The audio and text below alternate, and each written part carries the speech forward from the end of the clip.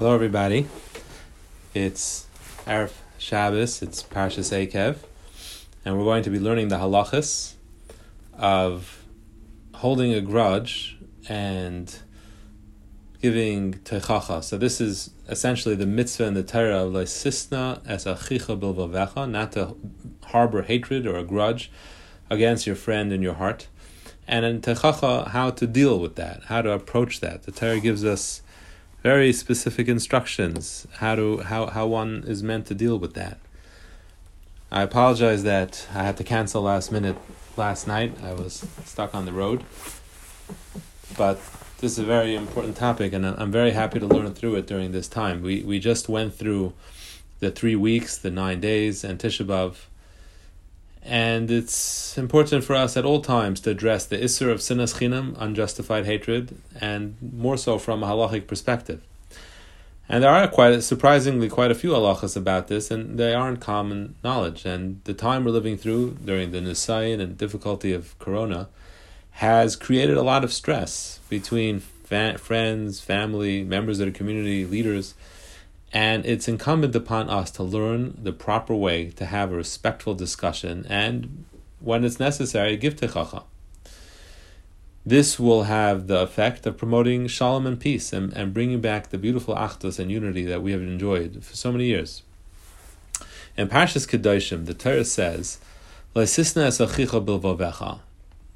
Don't hate your brother in your heart. Rebuke your friend.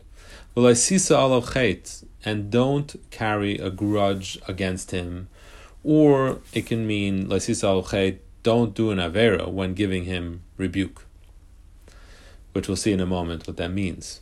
So we're familiar with the mitzvah of hechech techiach. Typically, this mitzvah of giving musar, giving rebuke, hechech techiach, we know that pasuk as someone who has transgressed one of the mitzvahs of the Torah. We know it as the commandment to not stand aside when someone we know is either deliberately or mistakenly doing an avera. Rather, bring it to their attention so that they can do tshuva and stop their behavior. However, although that is definitely part of this mitzvah, it is not the simple understanding of the pasuk, and there's a whole other part to this mitzvah. The pasuk that says, "Leisisna es achicha bilvavecha," don't hate your brother in your heart. Rebuke your friend. The Torah is in reality giving us a mitzvah how to deal with the possible hatred we have in our heart. Someone wronged us. What to do about it? Approach the person that wronged you. Let me quote you the Rashbam on this pasuk. If he did something bad to you, don't act as if you're his friend. You'll speak to him in peaceful words, but in your heart you're going to think of a way to get back at him. It's the wrong thing to do. Don't hate him in your heart. Approach him.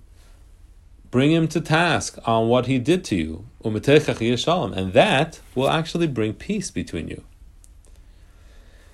The mitzvah of teichacha is to actually confront your friend about what you think he has wronged you about and ask him, why did you do that? What were you thinking?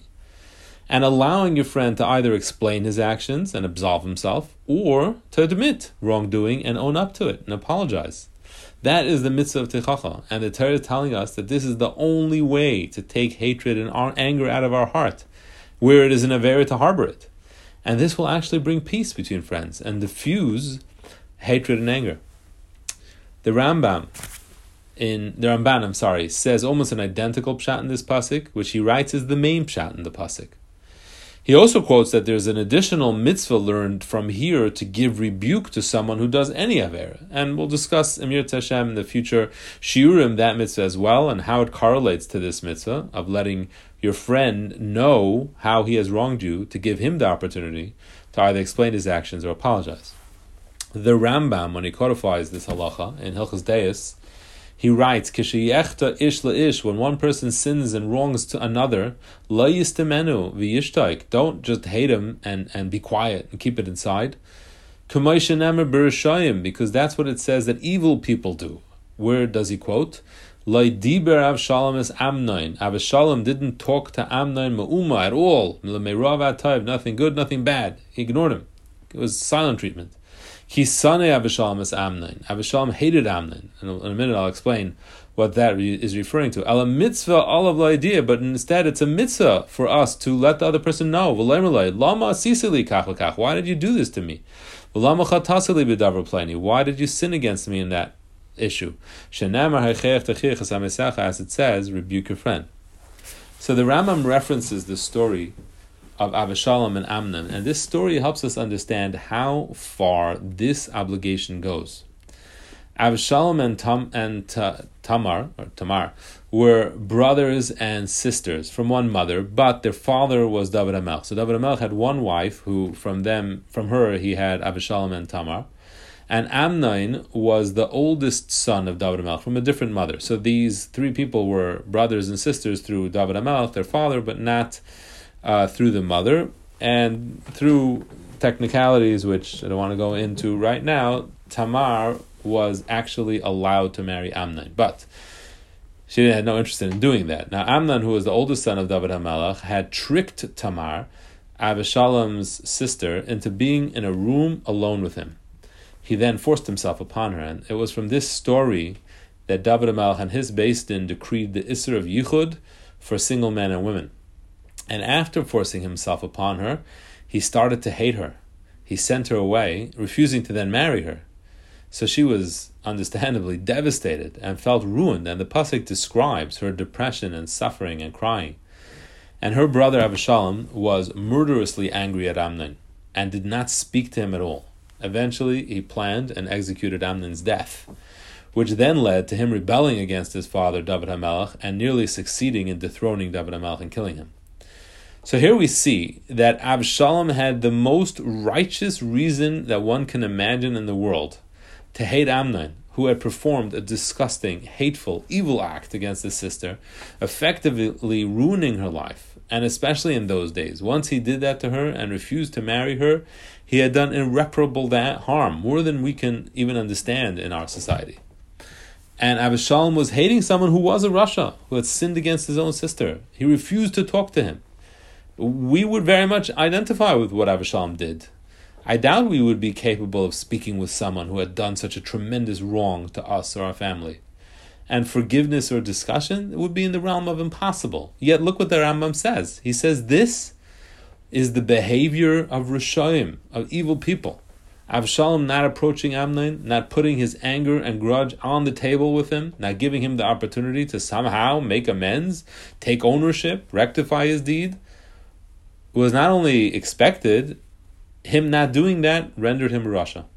He was transgressing the Isser of Leisisna, the Aveira of keeping a grudge, of harboring hatred, and he was being mevatel, the positive commandment, the mitzvah saseh of Hechech Techiach, giving rebuke, and as a result, his hatred festered into murderous rage until he actually was drawn into Ritzicha.